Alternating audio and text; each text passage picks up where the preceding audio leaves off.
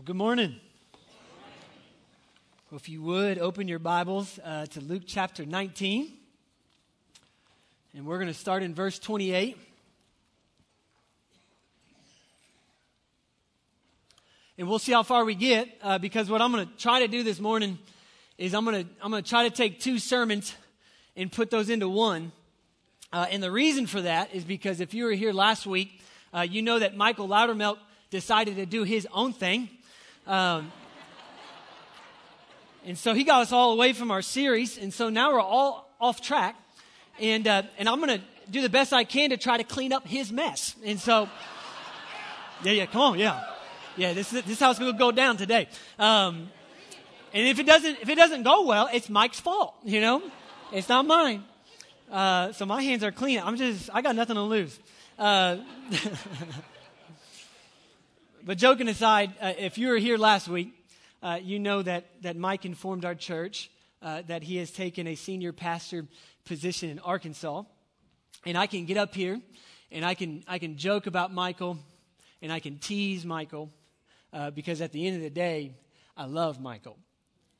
I love Michael, just like you do. And it's hard to envision a future here at Wayside without the Loudermilks because they've been instrumental here. This is difficult for our church.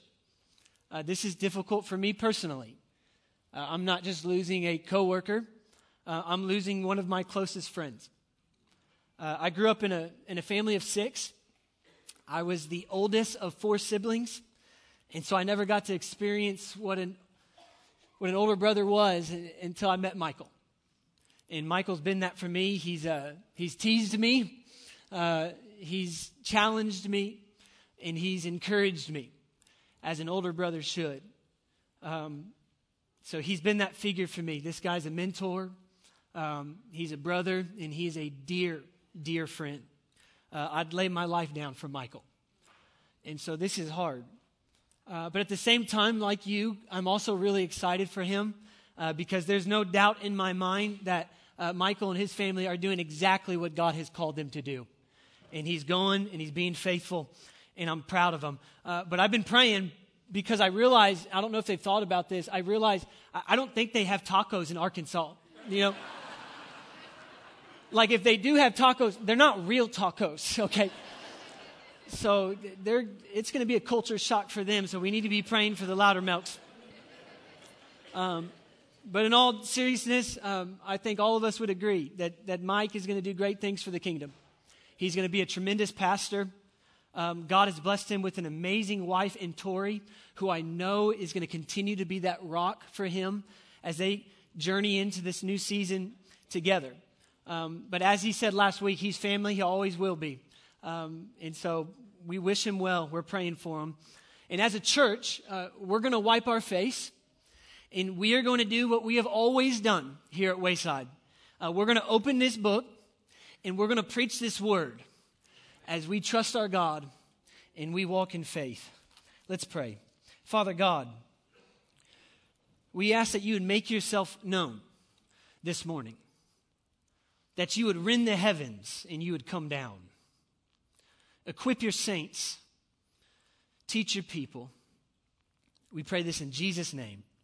Amen. Well, Luke 19, verse 28, it says this. After Jesus had said these things, he was going on ahead, going up to Jerusalem. And when he approached Bethphage and Bethany, near the mount that is called Olivet, he sent 2 of the disciples, saying, "Go into the village ahead of you.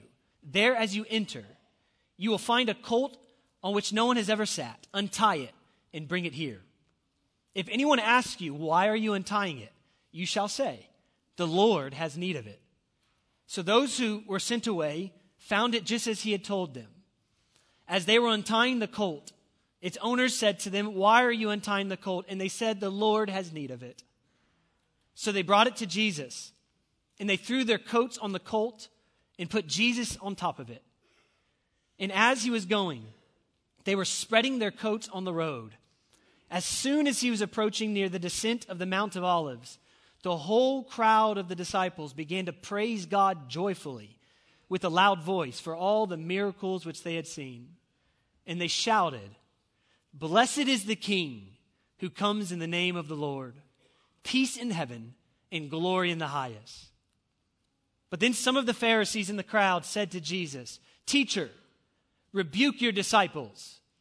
But Jesus answered, I tell you, if these become silent, the stones will cry out.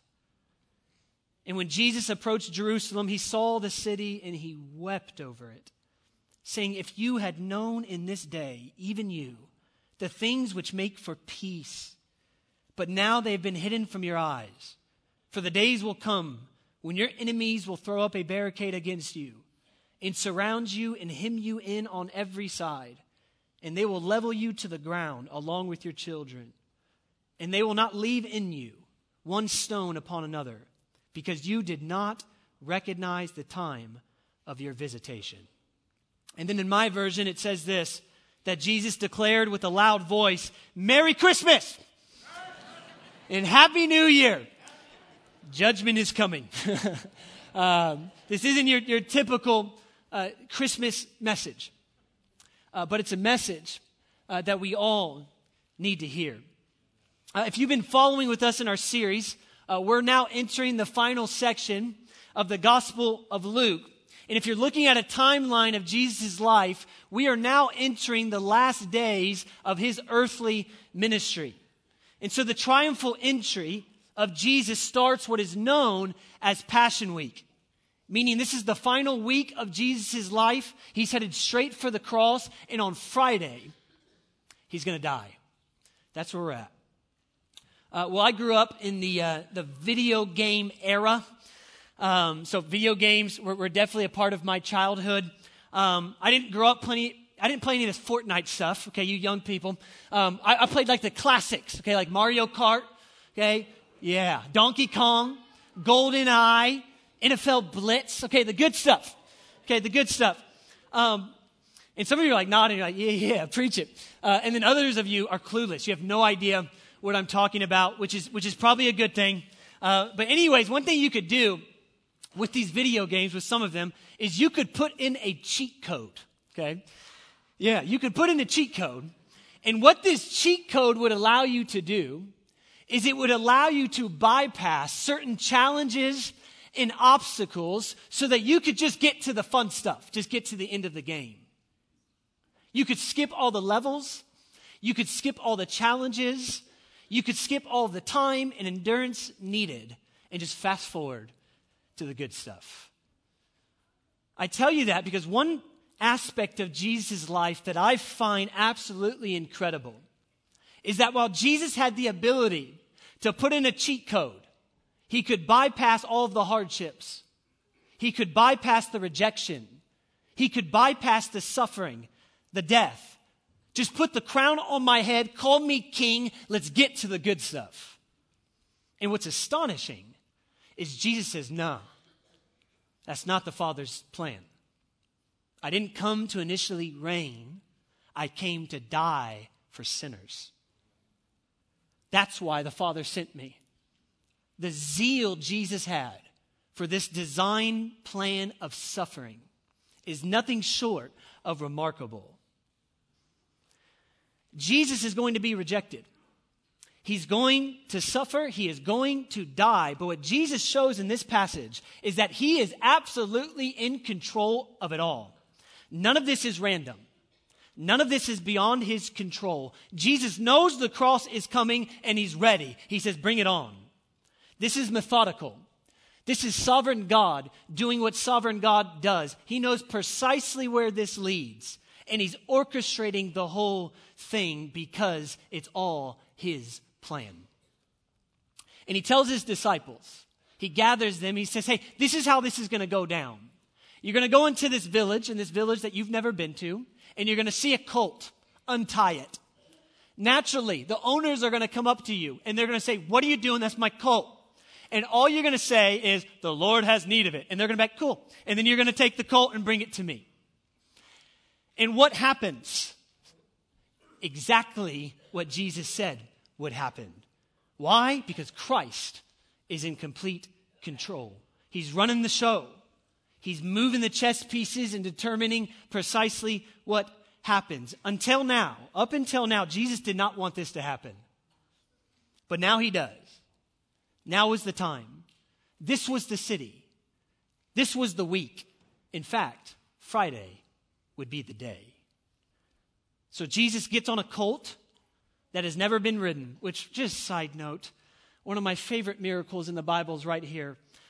Listen, I didn't grow up on a ranch. I've got some family members that did. One thing I know you don't do. You don't just jump onto donkeys or colts that have never been ridden, okay? Unless you're going to the rodeo, all right? You don't do that. So Jesus, he's just showing off here, okay? He just hops on this thing and rides it through a crowd like it's no problem, okay? Why? Because he is the creator of all. He's showing off here. And so Jesus jumps onto this colt like it's no big deal, and he rides into the city. And when Jesus enters the city, he's entering at a very peculiar time, because at this very moment, there are thousands upon thousands upon thousands of people who have gathered in Jerusalem, who have traveled from all over, because this was the time of the year where they would come together and celebrate what is known as Passover week. And during Passover, God's people would feast and they would sacrifice in order to remind them of how God had been faithful in the past, how God had saved them from the hands of Egypt through his servant Moses. He had led them to the promised land where they got to start a new life. And so the Passover was supposed to be a time of remembrance as they reflected on God's faithfulness. But the Passover was also a time of great anticipation, as they would anticipate a day where God would once again raise up a leader, a Messiah, who would be chosen in order to lead God's people out of captivity, where they would once again be given a renewed life and a renewed identity. But under the Messiah's reign, it would last for all eternity. And so they waited with anticipation by reflecting on God's faithfulness in the past, because that gave them hope that God would indeed be faithful in the future. I don't know about you. I can be an extremely forgetful person at times. And I really think God made me that way to sanctify my wife, okay? But I have a tendency to lose things, especially my car keys, okay? Like even right now, I don't know where they are. But I have a tendency to lose those things. And so my wife tries to help me. She's like, hey, I'm going to make this, like, here's a hook. I bought it for you. And I'm just going to put it next to the door, okay? All you have to do, Jace, just come home, open the door, put the keys on the hook. And I do that sometimes. But other times, I put it other places, like the couch or, on top of the dresser drawers or next to the TV. And then life happens, and I just forget. I forget where they are. And so we're never on time to anything. Okay. But just to be honest with you, it's not just with my keys. It's deeper than that. There are times that even as a pastor, I will forget how much my God loves me. There are times where I will forget that God has created me with a purpose, and he's given me certain gifts that he wants to use for his kingdom. There are times when I will forget that God has removed my sins as far as the east is from the west. There are times that I will forget the promises that God will complete the work that he started in me. I'll forget all of the many blessings that God has given me, and I will at times focus in on that one thing that I don't have, and it'll steal my joy. I don't think I'm the only one who struggles with that in this room. That's one of the plagues of humanity. We are a forgetful people. And I share all that with you right now because what the Israelites are supposed to be doing in this passage is what Christians all over the world are supposed to be doing right now, especially during Christmas. God has granted us this time in order to Advent, in order to remember his birth, to remember his sacrifice, to remember his resurrection. And as we remember these things, it should cause us to rejoice, because that means our suffering and our waiting and our faith is not in vain, because God has been faithful in the past. So we wait with anticipation because we know that God will once again be faithful in the future. That's Christmas. Joyfully remembering his appearing and joyfully anticipating his coming. And that's what this season is all about. And that's what the people in this passage are supposed to be doing as Jesus comes riding into town. And we read that as Jesus enters the city, that people put their coats on the ground in order to pay homage to a king. And they start chanting with a loud voice, "Blessed is the King who comes in the name of the Lord." This is a major moment in Jesus' ministry. The disciples are probably pretty geeked up right now. Jesus, it looks like he is about to be made king. This is a powerful display of authority, because don't miss this, people are worshiping Jesus. They're praising him as God's anointed one. And Jesus is not rebuking them. He's accepting their praise. This is a big deal. The Pharisees understand what's going on here. They realize the weight of all of this. And they show up and they tell Jesus, cut it out. Rebuke your disciples, because you are not God, but your disciples are worshiping you as if you are. And Jesus responds emphatically, if they become silent, the rocks will cry out. Jesus is equating himself to God. This is a powerful display of his deity, and it's a display that is ultimately going to get him killed. That's why you and I, we can never believe the lie, which I'm sure you've heard it, that Jesus was just some good moral teacher. Jesus was just some good and moral teacher. Listen, good teachers don't receive worship. Good teachers don't act like they're God's anointed when they know they are not. Good teachers don't willingly die for something that they know is a lie. Crazy teachers do. Nutcases do. But not good teachers. So all of us were presented with two options. Either Jesus was absolutely crazy, he was a nutcase, or he was who he says he was, the Son of God. But then we get to verse 41, and the scene changes a little bit. I mean, we go from this praising, there's worship, but then after all this takes place, it says that Jesus looks over Jerusalem and he weeps over the city. The Greek language here is very strong. Jesus is sobbing. He is absolutely overcome with agony. And so the natural question is like, well, what just happened? I thought things were going well. There's praising, now there's sobbing. What's going on? And I'll tell you what's going on. Jesus realizes that many of the same people who were just praising him would days later be screaming, crucify him, crucify him, crucify him. Jesus knows that the majority of these people are not following him because he's the Son of God. They're following him because he's a miracle worker. He does good things. And so they're wondering, if we keep following him, maybe he'll turn water into wine again. Maybe he'll grant us more bread. Or maybe even better yet, he'll topple the Roman government and we won't have to pay taxes anymore. You see, the problem is these people had their own vision of what they wanted the Messiah King to look like. They had their own idea of what they wanted Jesus to be. And this idea was, he's going to get me what I want. He's going to make me happy. He's going to make things easier for me. And they weren't all that interested in repenting of their sins, or walking in a manner that pleases God, or submitting first and foremost to what God's word says. Their thinking was, can I get good things from Jesus without sacrificing much? Many of us do the same thing.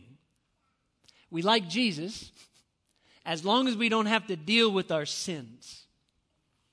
We like Jesus as long as he allows us to do whatever it is that makes us happy, even if those things are contrary to what God's word says. But when it comes to sacrificing things in order to look more like him, when it comes to confessing our sin, when it comes to walking in obedience in ways that at times makes us feel uncomfortable, we don't like thinking about that type of Jesus.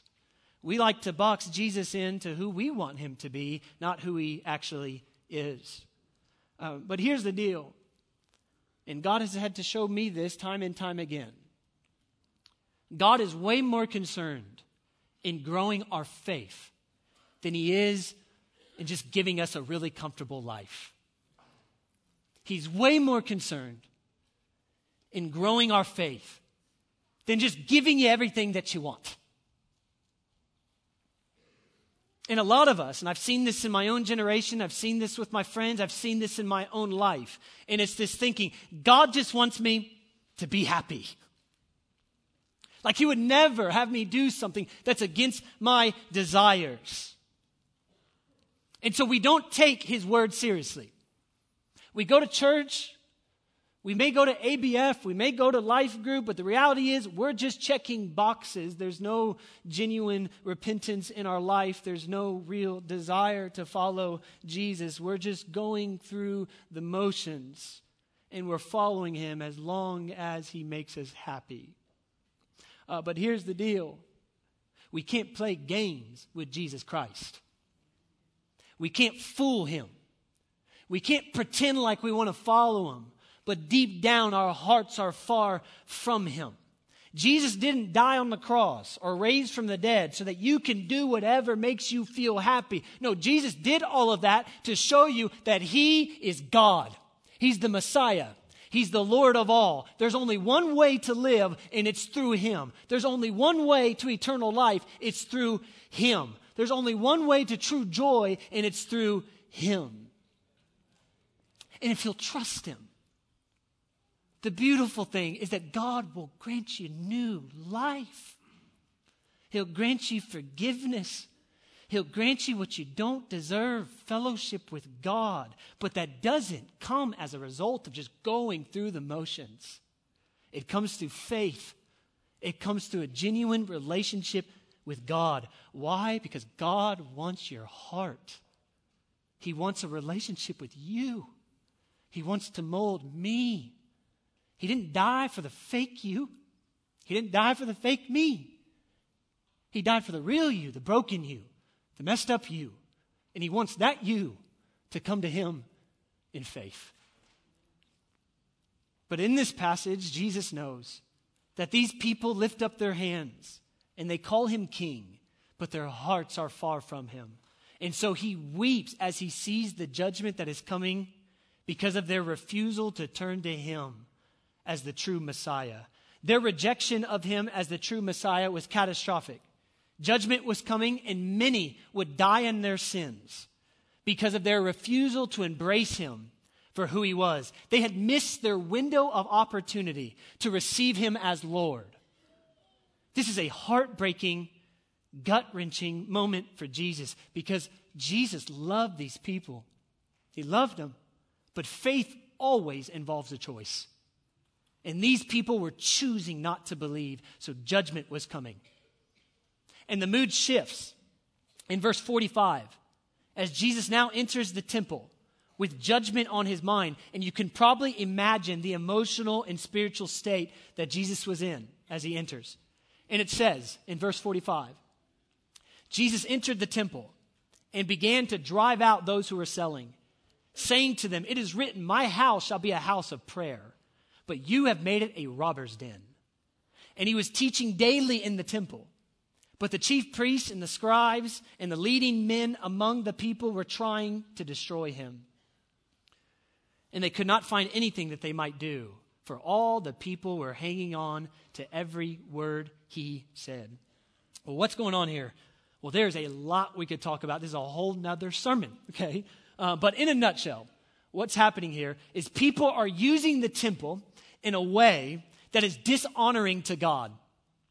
The temple was built in order to direct people's hearts towards God. The temple was supposed to be a place of worship and prayer, a place where the scriptures were taught, a place where people could confess their sins, a place where people could find atonement. But instead, people were conducting themselves in a way that disregarded the reverence of worship that the temple was originally meant to display. So what does Jesus do? Well, he wrecks shop, okay? I think this is where the term comes from, because he literally goes in and he wrecks their shops. If you read this same story in the book of Matthew, it says that Jesus literally goes in and he starts flipping tables, okay? This is not meek and gentle Jesus. This is Jesus with his hair on fire, okay? I don't know about you. Obviously there's a bunch of things I want to do in heaven. One of them is I know he's got a bunch of recordings of his miracles and stuff. And so I want to be like, Jesus, please show me a recording of you going into the temple, okay? Because there are hundreds of people in the temple. And you're telling me they just lined up, like he said, get out. And they're like, okay, sure. Are you kidding me? No, this was a confrontation, okay? This was probably terrifying for a lot of people in the temple. And this is a powerful act of God. Make no mistake about it. And let me just say this. There are times when it is appropriate and godly to be angry. I'm going to say it one more time. It is appropriate at times, very appropriate and godly, to be angry. Now, let me clarify, because I know there's a lot of people, you're smiling like, I'm godly, I'm angry all the time. Okay, let me clarify.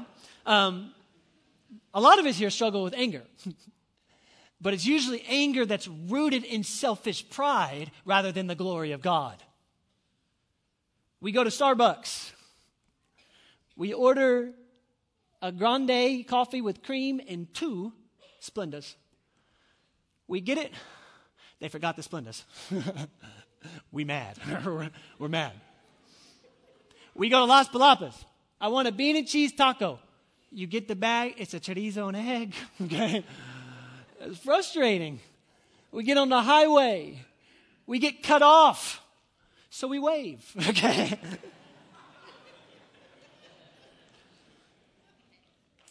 We don't get the promotion at work that we thought we deserved. We don't get the recognition that we were expecting. We get angry. Many of us tend to get much angrier over minor inconveniences rather than evil perversions that profane the holiness and goodness of God. Think about it. What makes you angry? What grinds your gears? Is it inconveniences?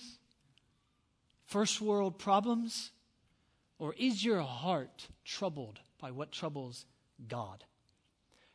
Romans 12:9 says this. Love must be sincere. Hate what is evil and cling to what is good. As Christians, it's appropriate and godly to be angry about the right things. We should hate sin. We should be appalled by evil. We should grieve over injustices. But one thing I'm observing in our culture, I don't know if you have as well, but it seems that we're living in a day and age where complacency and acceptance of every form of evil has taken the place of reverential and righteous anger. We need to be careful as we seek to be in the world but not of the world. There are times where it is appropriate to be filled with righteous anger. Now, once again, let me clarify. Righteous anger must start by looking inward. Let's not be the hypocrites that get frustrated and angry at what everyone else does while there's brokenness in our own life that we just overlook and ignore. There's plenty of those type of Christians. As believers in Christ, righteous anger must always start by looking inward. Righteous anger sees the log in our own eye before we see the speck in our brothers. Righteous anger should lead us to personal repentance. Righteous anger should cause us to grieve at our own sinful habits and flip tables in order to make the necessary changes to look more like Jesus. Jesus' anger in the temple was rooted in his desire to reinstate the original purpose of the temple, which was designed for true worshipers to come worship and pray. And in order to do that, he had to drive out that which was wicked so that he could restore that which was good. 1 Corinthians 6:19 says this, "Do you not know that your bodies are temples?" You catch that? "Do you not know that your bodies are temples of the Holy Spirit who is in you, whom you have received from God? You are not your own. You were bought at a price. Therefore, honor God with your bodies." As God's temple, what does Jesus need to clean up in your life? What does Jesus need to make orderly again? What is dishonorable in your life that needs to be made honorable? Has God already revealed that to you? Are you willing to change? Are you responding in repentance? Or are you just going through the motions? Listen, even me, it's easy to get up here and preach. The hard part is actually living out what you preach. Am I willing to respond to the conviction that God has showed me? The worst decision you can make in life is to reject God's invitation to come clean, to reject God's invitation of salvation. Do not miss your opportunity to repent. Notice in our passage that after Jesus drives out the evildoers from the temple, he begins to teach daily in the temple. And all the people were hanging on to his every word as he continues to teach and preach the gospel. Jesus goes from rebuking to restoring. He casts out in order to bring in. Jesus' mission is always to restore. The root of Jesus' rebuke is love. It's compassionate to preach the gospel. It's compassionate to warn of judgment. I've got 2 daughters, one's 3 and one is 1. If they decide, hey, we're just going to run out into the highway, I'm not just going to passively respond and be like, well, to each his own, if it makes them happy. Okay. No, what I'm probably going to do is I'm going to form tackle them, okay? And I'm going to admonish those little girls for the foolish decision they were making. Why? Because I love them. I love them. Some of you may be feeling guilty right now because you know your life doesn't match God's word. And so the immediate response, and the accuser always does this, is this thinking that, well, I guess God doesn't like me. No, it's the exact opposite. God loves you. He loves you. The Holy Spirit is lovingly telling you that you are meant for something more, that there's joy for you, because God's rebuke is always to restore. I played football in high school. My coaches were maniacs. Always yelling. Always yelling, kind of like I am right now. Always yelling. And they would tell us, they'd say, hey, if we ever stop yelling at you, if we ever stop critiquing you, you need to get concerned because that means we don't care. I'll say this. If you ever get to a point in your life where you no longer feel any conviction over sin, you need to stop and check yourself. If you can sin and there's you just don't care, there's no desire to change, check yourself. Because God always rebukes in order to restore. But here's a truth that all of us know. There are people who will never respond to God's rebuke. You can lovingly share truth. You can point people to Jesus, but some people will never accept the free gift of salvation that God offers through his Son. You can throw a life raft out to a drowning person, but that drowning person has to reach out and take it. And unfortunately, the chief priests and the religious elite of Jesus' day chose to remain in their own ways, and they never accepted God's gift of salvation. In fact, the text says that they became so hardened that they began trying to find ways to destroy him. They were fuming at this point because Jesus had literally taken their world and he had flipped it upside down. For 3 years now, Jesus had showed all of them who they really were. They were legalistic frauds who wanted nothing to do with the kingdom of God. They just wanted to check the box, go through the motions, look like they're really righteous, and get a good reputation. But they honestly had no desire to follow God. And they confront him in chapter 20, verse 2. And they come to Jesus and they say, tell us, by what authority are you doing these things? Or who gave you the authority to do these things? And Jesus once again showcases his authority by, he doesn't even answer the question. He refuses to answer the question. Jesus flips the script. He said, no, this is how this is going to go down. You're not going to ask me questions. I'm going to ask you a question. And what he does is brilliantly done. He says, hey, was the baptism of John, was it from heaven or was it from men? Because Jesus knew that these people only cared about their reputation. They were people pleasers. And so this question was impossible to answer. If they said that the baptism was from men and not from God, well, a bunch of John's followers were present right then. So that's problematic. If they said, oh, his baptism was from heaven, then everyone would look at them and say, then why have you not believed in what Jesus has said? So they cop out, and they cowered their way out, and they don't even answer. And Jesus once again reveals their eternal state. And Jesus' response to them is tragic. Essentially, he says, I'm done. You get nothing else from me.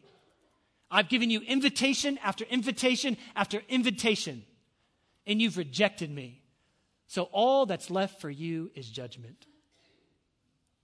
How many times can we hear the gospel and reject the gospel before the Lord says, I have no more to say to you? Please do not let that happen. Christ came to the world in order to show the world that he has all authority. He has authority to judge, he has authority to condemn, and he has authority to cast out. But he also has authority to heal. He has authority to mend. He has authority to set free. He has authority to remove guilt. He has authority to forgive sins. He has authority to make new. And he has authority to grant eternal life to all who will believe in his name. Will you receive what Christ freely offers this Christmas season? This Christmas, we celebrate a king who lived the life that we couldn't, who died the death that we deserved in order to bring salvation to any who would receive him. And as the scripture promises, one day this king is coming back.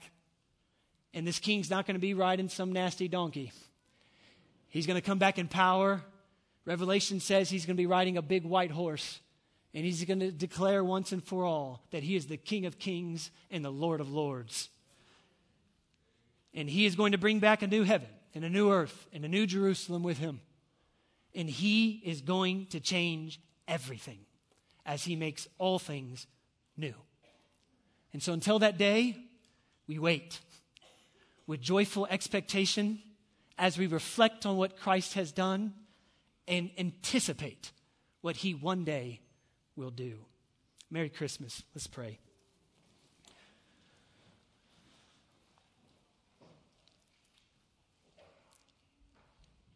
Well, Father God, I'm sure some people weren't coming in expecting a judgment passage today. But you are the sovereign God. You ordain and orchestrate all things. Father, if there's anyone here that has been rejecting your gift of salvation, I pray that this morning that would change. And they would be reminded that that heart is still beating in their chest. That breath is still coming out of their lungs. They haven't missed their opportunity yet. Would you open their eyes? Would you show them who you are? For the rest of us, God, we declare with one voice, you're the King. You're our King. You're our Savior. We believe in what you did. and we are anticipating what one day you're going to do. God, surround us with people. Surround us with the church so that we can be reminded of what our purpose is in this life. Because the evil one comes, he accuses, he lies, he gets us off track. God, once again, we come before you as we are reminded of who Jesus is. And we turn to you and we ask that you would sanctify us, God. Would you mold us into the image of Christ? Would you help us to get rid of sin, to take courageous steps towards you, and to know that you give us grace upon grace upon grace. We rest in that. We worship you. And we pray this in Jesus' name. Amen.